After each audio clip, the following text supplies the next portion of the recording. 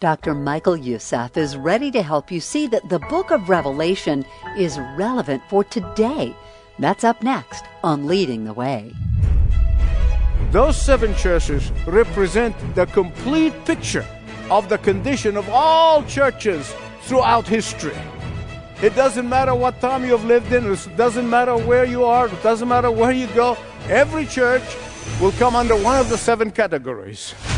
And that is why Revelation is for today. The book of Revelation is for today.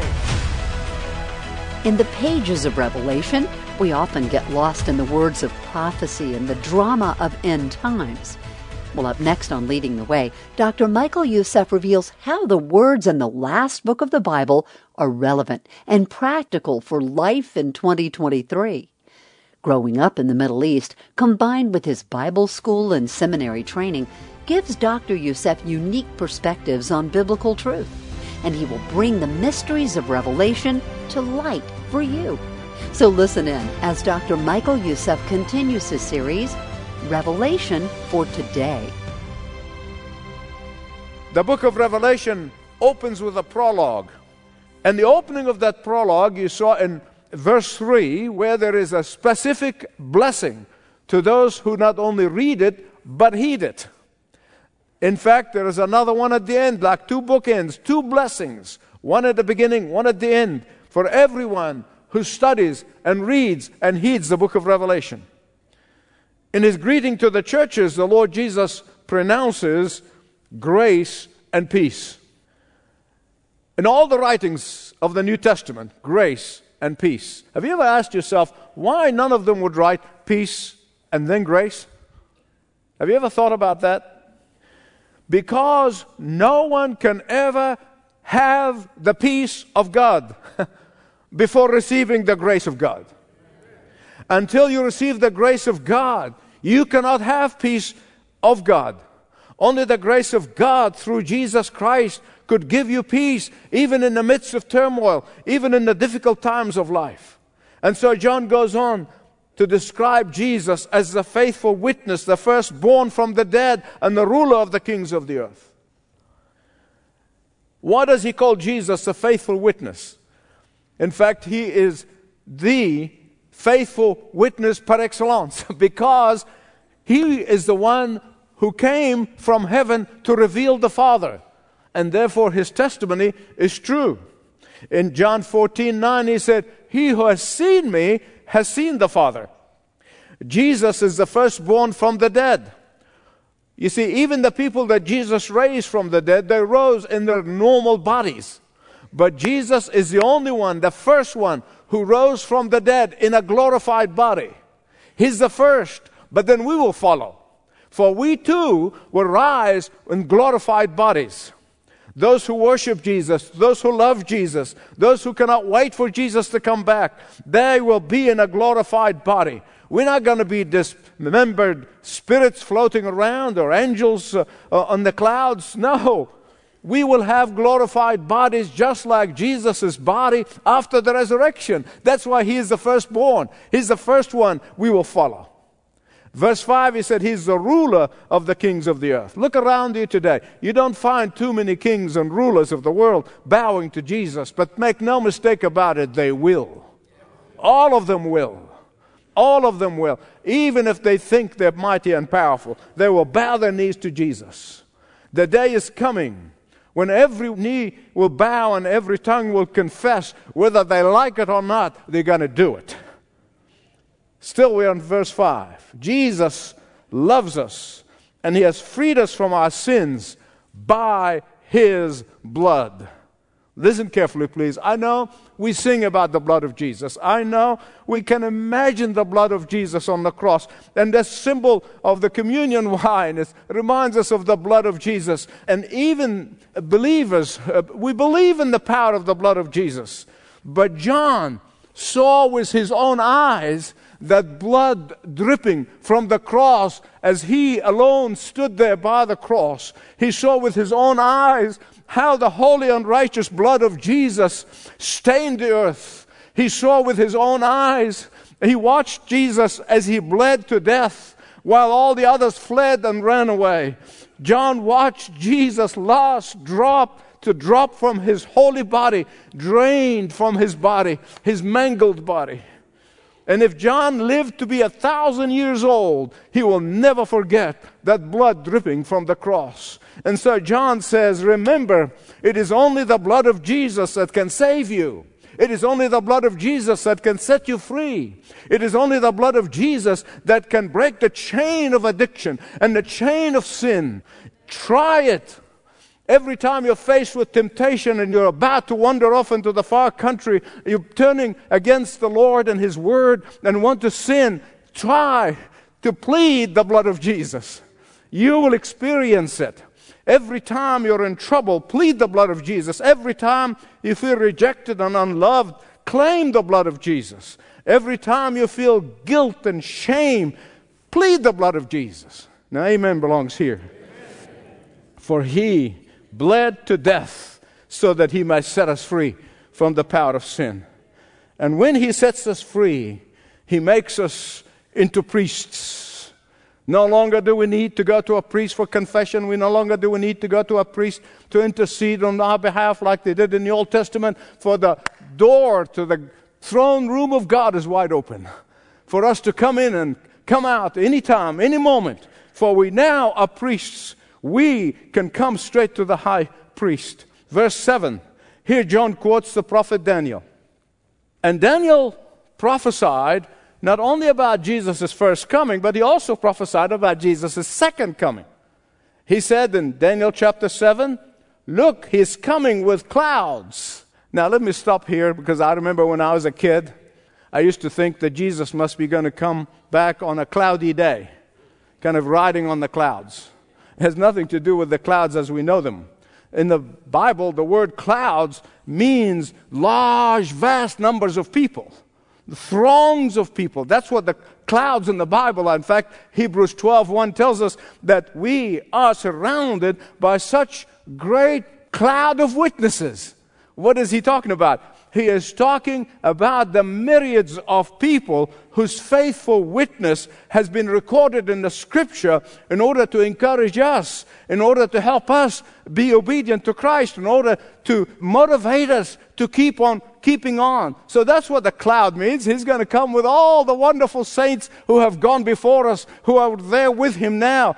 When He returns, all the throng of people who have went ahead of us will come back with Him. With Him there will be a vast number of the saints who have placed their faith in Jesus Christ, but they have died and gone and joined the church above. No wonder John then quotes the book of Zechariah, Zechariah 12:10. Every eye will see Him, everyone who pierced Him, and all the people of the earth will mourn. What is he talking about? Is he specifically referring to the people who pierced His hands and His feet and His side? They too.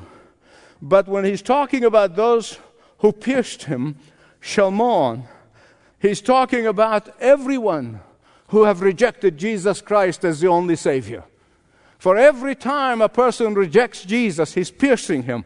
Every time one person takes the name of Jesus as a swear word, he's piercing him. Every time those in authority forbid the mention of the name of Jesus publicly, they are the one who pierced Jesus. Everyone who covered the crosses in chapels and colleges and campuses all over the place that they were designed to worship Jesus, but out of shame they're covering them. They are piercing Jesus. Everyone who mocked His name, everyone who ignored His name, they are the one who pierced Him, and they're going to mourn, and they're going to mourn for eternity.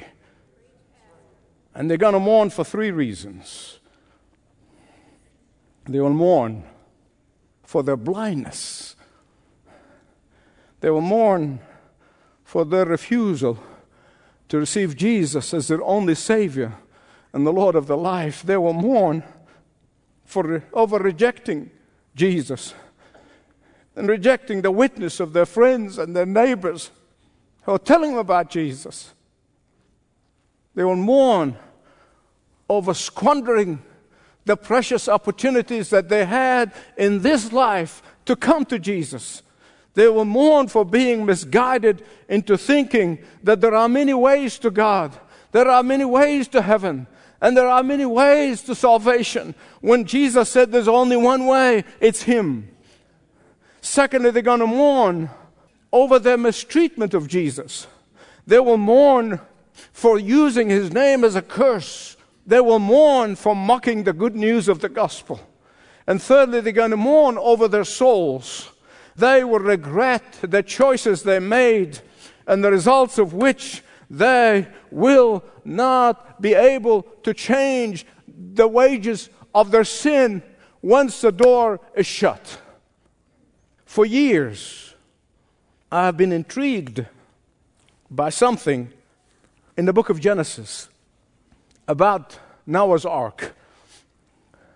You see, Noah and his sons for 120 years pleaded with people, begged people, come into the ark. Enter the ark before it's too late. And then the Bible said, God shut the door. I've always been intrigued. Why didn't Noah shut the door? Why one of his sons shut the door? Why is God is the one who had to shut that door? Listen to me very carefully, please. Because God is a decisive God.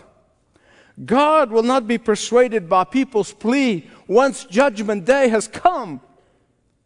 God is a righteous and just, and He will not be persuaded to change His mind after they've repeatedly turned Him down. Because I can only imagine from a human point of view, from an emotional point of view, if Noah or his boys are looking out and seeing their friends perishing in the flood, and they would say, Daddy, please open the door. And act out of emotions, he would want to open the door. But God does not act that way. God does not react in a purely emotional level. God kept the door open for 120 years, pleading with him, come. Through Noah, he entreated the people to come and be saved.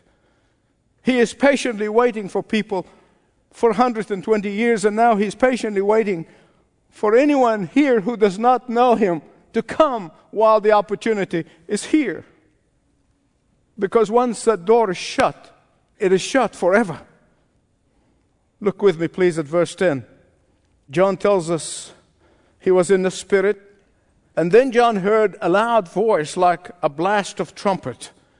Of course, it was the voice of Jesus, saying to him, write on a scroll what you see and send it to the 7 churches. Why 7 churches? Why not 8 and why not 6? You see, the Bible makes it very clear that the number 7 is a number of completion. It's a number of perfection. And that is why Jesus gives John 7 messages to the 7 churches. Those 7 churches represent the complete picture of the condition of all churches throughout history. It doesn't matter what time you've lived in. It doesn't matter where you are. It doesn't matter where you go. Every church will come under one of the 7 categories. And that is why Revelation is for today. The book of Revelation is for today. It is relevant today. And when John heard that voice, and he turned and he saw the 7 golden lampstands, among the 7 golden lampstands was someone like the Son of Man. I'm going to come to that in a minute. What are these golden lampstands? Each lampstand represents each of the 7 churches. A lampstand has one purpose, and that is to shine the light of Jesus into the darkness of this world. For any church to be faithful church must have an overriding call and purpose, and it is to shine the light of the gospel in a dark world. And when the church ceases to be the light in a dark world, Jesus dispensed with it. He dispensed with it. In John 8:12, Jesus said, I am the light of the world. And then in Matthew 4:14, he said, you are the light of the world. What does that mean? It means that we are to shine the light of Jesus Christ in the dark areas of the world, even if it's the only thing we do. Why? Because light sends darkness fleeing. Light brings understanding and awareness of the truth. Light attracts people. Light enables people to see what is real and what is true. And therefore, a faithful church must be a lampstand. The tragedy takes place when the church looks like, acts like, and believes like the world. And while Jesus is patient, he may even wait for tens of years, but he will not wait forever. And that is why the church in Ephesus was threatened by Jesus that he is about to come and remove its lampstand. Now, beloved, you know and I know that there are thousands of churches throughout Europe today and North America whose lampstand has been removed, and there are nothing but museums now. Look again at verse 13. John said, one like the Son of Man. That's always a remarkable thing for me. This is the disciple who laid his head on Jesus' shoulder. But these are the words also used by the prophet Daniel when he saw the pre-incarnate Christ. What does it mean, like the Son of Man? Listen carefully. It means that he is the one who has all authority and all power in his hand. That Jesus, that John saw glorified, magnified in heaven, is the same Jesus who was born in Bethlehem of Judea, is the same Jesus who was crucified outside of Jerusalem. He is the same Jesus, but he is no longer known according to the flesh. He is now glorified, magnified, transfigured. He is now transcendent. And we, beloved, must see him that way. Look at the description of the Son of Man. He's dressed in robes reaching to his feet. What are these robes?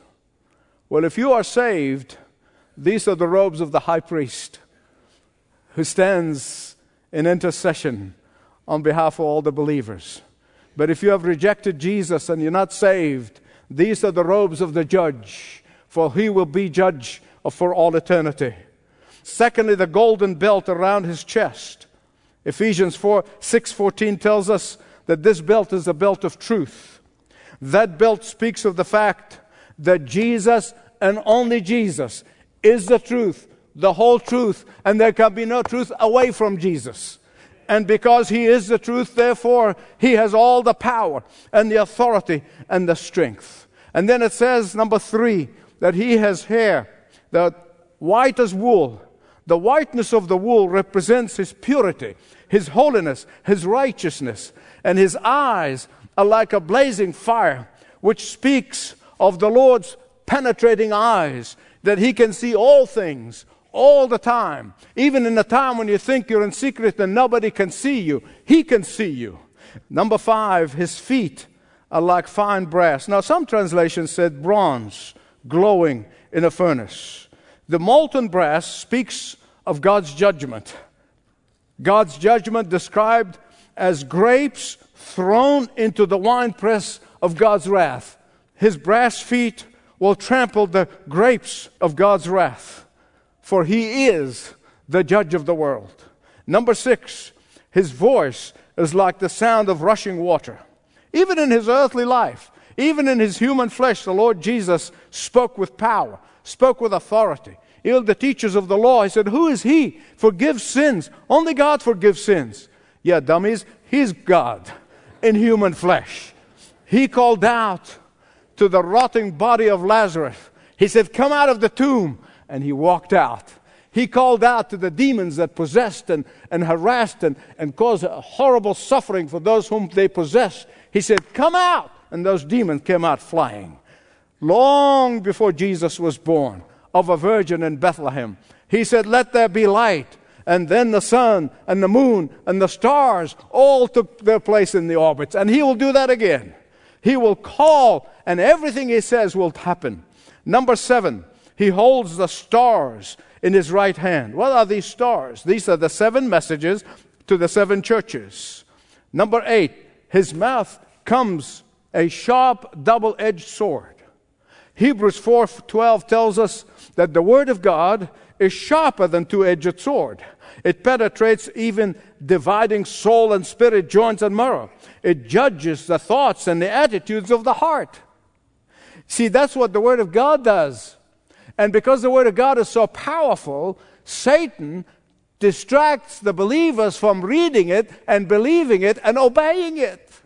He really does, because it is a sword that pierces his heart, and he doesn't want you to have that sword. Finally, his face shines like the sun. John, of course, was not the only apostle who was blinded by the brightness of the face of Jesus. Paul, on his way to Damascus, he was knocked down to the ground with the brilliant light of Jesus' face, so much so that his companions had to guide him to the city. So the question is, when John saw the glorified Jesus, what did he do? Did he put his head on his shoulder like he did in the upper room? No. Did he embrace him like he did many times? No. This is the glorified Jesus now. John was stricken. He was stunned. He put his face to the ground as though dead. For the first time, he saw the glorified Jesus in all of his majesty, glory, and power. And at that moment, John's feet became like jello, and his legs were like rubber bands, and he fell on his face at the feet of Jesus. Now, beloved, this is the awe and the reverence by which we must approach Jesus. We live in a time where people treat Jesus like the little pal down the street. I'm talking about Christians now. When I hear people glibly use the word awesome, totally awesome, I say, stop! That movie, awesome. That pizza, awesome. That experience, awesome. No.